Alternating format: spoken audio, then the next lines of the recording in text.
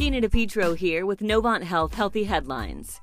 About a month ago, I was talking with a friend who got acupuncture, and I was so surprised to learn that it can help with a whole host of things besides pain management. Things like insomnia, balance, and even anxiety.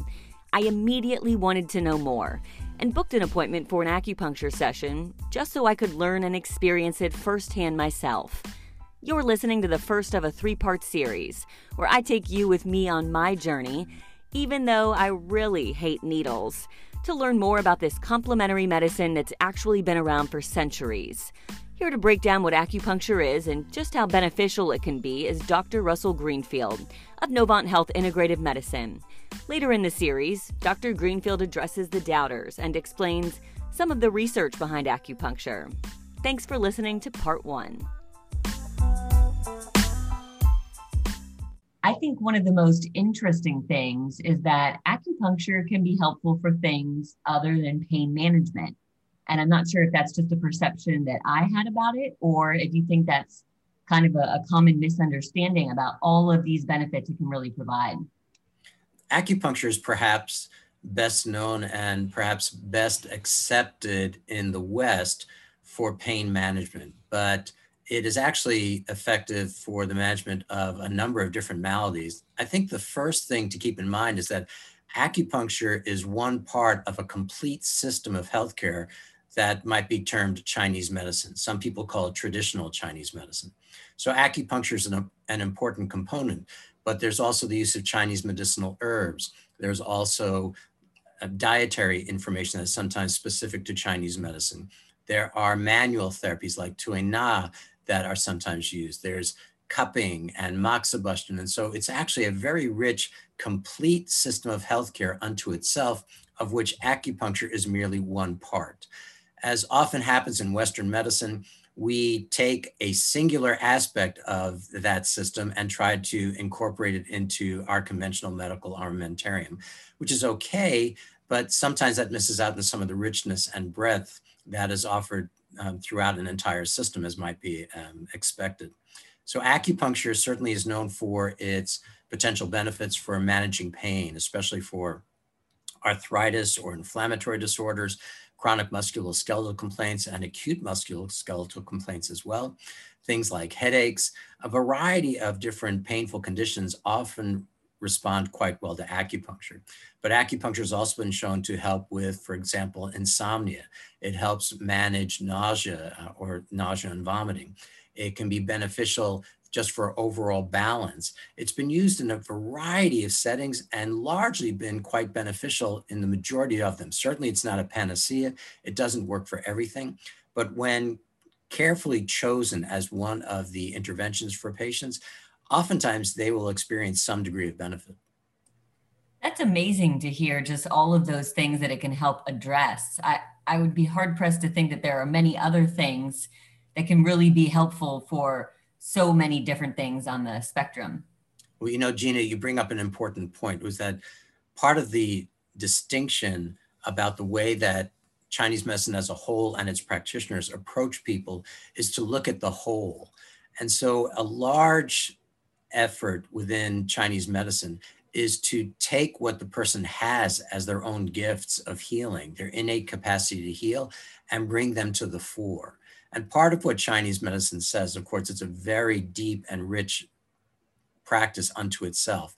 But a central component, as I understand it, is that when the body is in balance, energetically and otherwise, the body can best heal itself and respond as well to conventional treatment as possible. So many times we may send people to a Chinese medicine practitioner with a specific Western medical diagnosis. But what the practitioner does is, here's their story, here's their history, then does a typical Chinese medicine examination, which is actually somewhat different than a Western medical exam. And based on what they find, offer an individualized treatment to try and enhance that balance we were speaking about. Because regardless of diagnosis, if the body is in balance per Chinese medicine, it's best in a position to be able to heal itself. And I'd like to go back to a term that you used. I believe you said it was moxibustion. Could you explain what that is for me?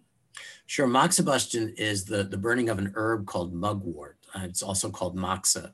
And what happens is that the herb is either used as almost like a cigar stick, or if some powdered herb is placed onto a little piece of, let's say, aluminum foil or something like that. And what it does is you use the heat from the burning of the herb over specific acupuncture points. It's just another way to activate those specific points across the body rather than using needles. And sometimes that is used based on the experience and expertise and the examination by the Chinese medicine practitioner.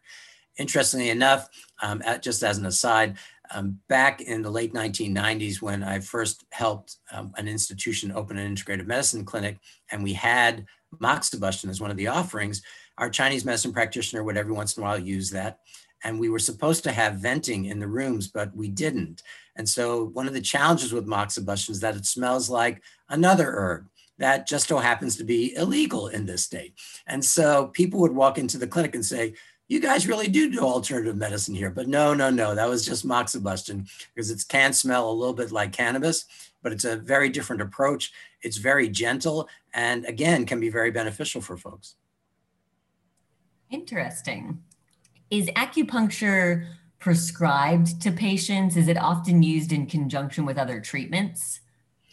Indeed, the way we use it here in the West is that it is often as a complement to the best conventional medical care that people can receive. And so in our own institution at Novant Health, I work primarily with people who are either at risk of having cancer, or are being treated for the disease, or have had it in the past and maybe having perhaps side effects related to the disease or the treatment itself.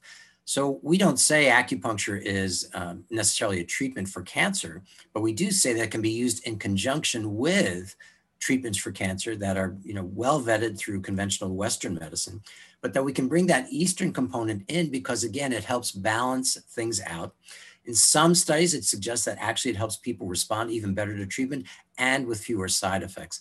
And again, this is one of the ways that we can help people manage some of the side effects. So it is not uncommon, given the unique individual that sits before us, that we may recommend in the right circumstances that they have acupuncture in and around the time that they're receiving their treatments, or after they're done with treatment, if they are having problems, let's say like joint aches or pains, or nausea, or insomnia, or just feeling a little bit out of balance. Acupuncture is a wonderful means of trying to address that. I'm interested too, as far as those mental health benefits would go, would therapists, would they ever prescribe acupuncture to their patients? They do sometimes. Those who are, let's say, more aligned with that manner of thinking, or who have some exposure to Chinese medicine as a whole, or to acupuncture where it's benefited folks. So it is certainly not synonymous with therapy. But one of the things that I've learned from some of the Chinese medicine practitioners I've been around is that we all know that past traumas or sources of anxiety or things of that nature reside in our mind.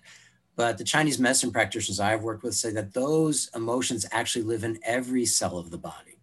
And when those hidden or pushed away emotions are released in a safe fashion, all the cells in the body function that much better.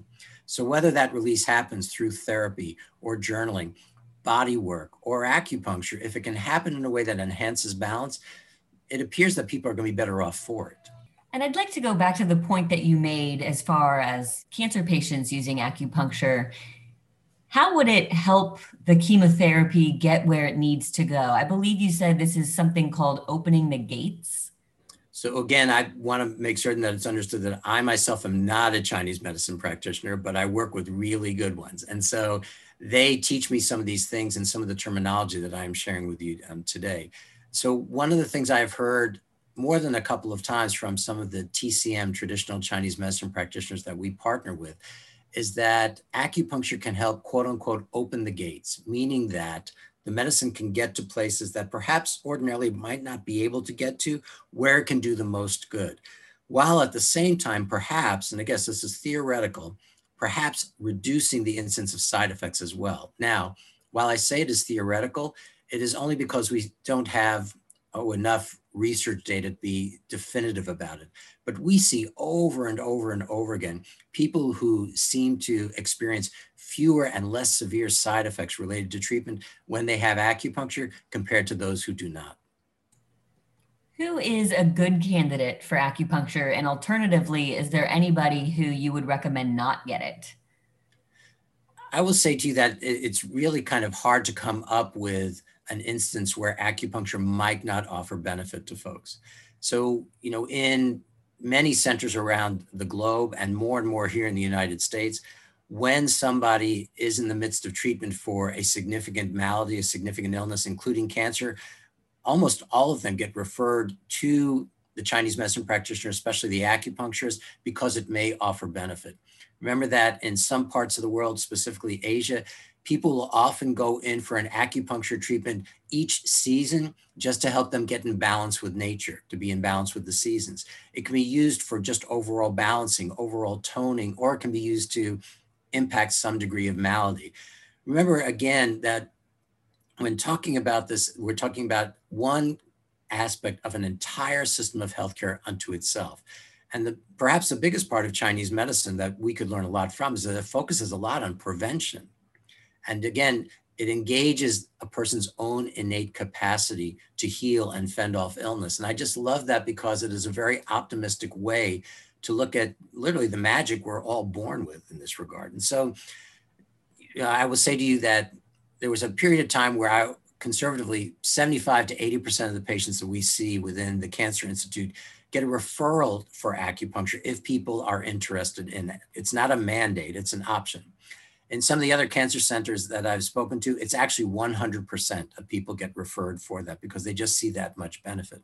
Some of our conventional medical brethren and sisters think that when people have a low white blood cell count or their platelet counts drop, which can increase bleeding, that people shouldn't get acupuncture because of risk of infection or bleeding or things of that nature. And I understand that concern and I honor it and I respect it, but it should be kept in mind that again, in Asia, where acupuncture is used in conjunction with chemotherapy on a consistent basis, the incidence of infection or bleeding is extremely low. Do children ever get acupuncture, or is this something that's typically just for adults? It's a really good question. And there are different ways of offering acupuncture or acupuncture techniques. Again, most of the little ones aren't going to want to have a bunch of needles stuck in them. And frankly, there are some TCM, again, traditional Chinese medicine practitioners who say that actually needling points in youngsters is not a good idea because their qi, that energy within them, which is what Chinese medicine often focuses on, qi, the life force energy. In children, there's so much energy in children. And to manipulate it, you have to be a little bit more gentle. And so they often don't use needles, certainly not in kids under 7, but maybe even a little bit older than that. And they'll often use techniques like in Japanese form of acupuncture, they use something called shonishin, which is scraping over acupuncture points.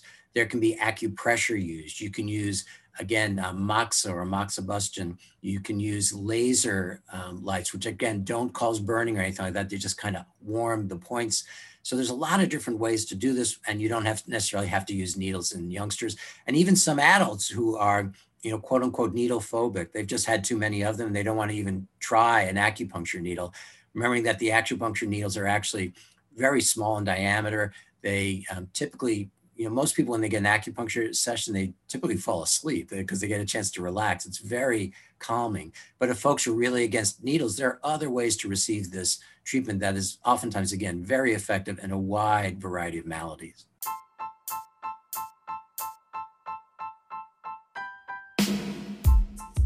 Keep in mind that while we talked a little about how acupuncture can benefit cancer patients, Novant Health offers acupuncture to anyone in the community who needs it. But really, some great information there from Dr. Greenfield, and it's just the tip of the iceberg. In search of more answers, I went and got acupuncture at Novant Health, and you'll get to listen in part 2 of this 3-part series. For more practical health tips and information, search Novant Health Healthy Headlines. And if you enjoyed this podcast, please take a moment to rate and review us, and subscribe to this and all the Novant Health podcasts. We post new episodes all the time. Most are just 15 minutes. Thank you for listening.